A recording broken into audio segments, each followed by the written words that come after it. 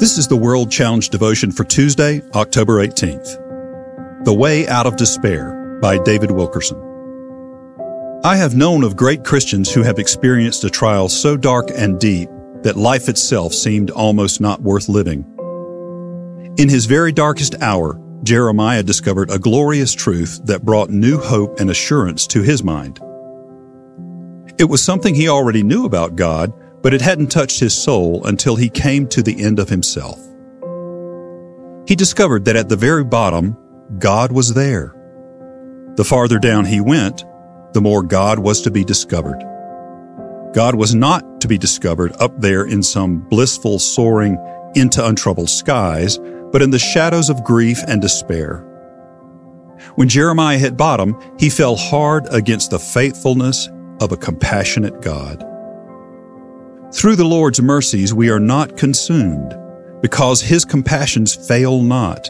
They are new every morning. Great is your faithfulness. Lamentations chapter 3, verses 22 and 23. Jeremiah came to realize great truths. Listen to his discoveries. Number 1, the waters flowed over my head. I said, I am cut off. I called on your name, O Lord, from the lowest pit.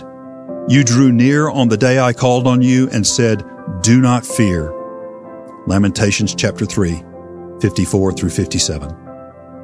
Number 2, when God seems to have covered himself with a cloud so that my prayers could not pass through, he will still see my oppression and will judge my case. See Lamentations chapter 3, verses 44 and 59. Number 3, if the Lord allows grief and sorrow, he will, at the same time, uphold me with abundant compassion and love.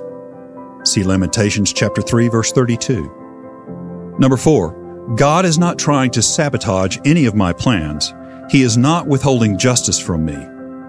See Lamentations chapter 3, verses 35 through 36.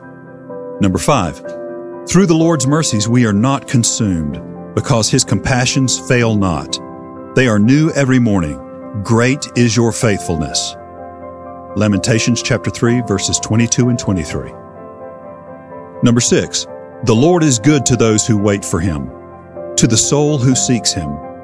It is good that one should hope and wait quietly for the salvation of the Lord. Lamentations chapter 3, 25 and 26.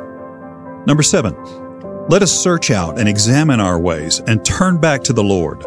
Let us lift our hearts and hands to God in heaven. Lamentations chapter 3, verses 40 and 41. And finally, in Lamentations chapter 3, verse 18 and 20 through 22, being down has spent my strength and hope. I am left empty and humbled. So now I depend totally on His mercies. World Challenge. Transforming lives through the message and mission of Jesus Christ. Visit us online at worldchallenge.org.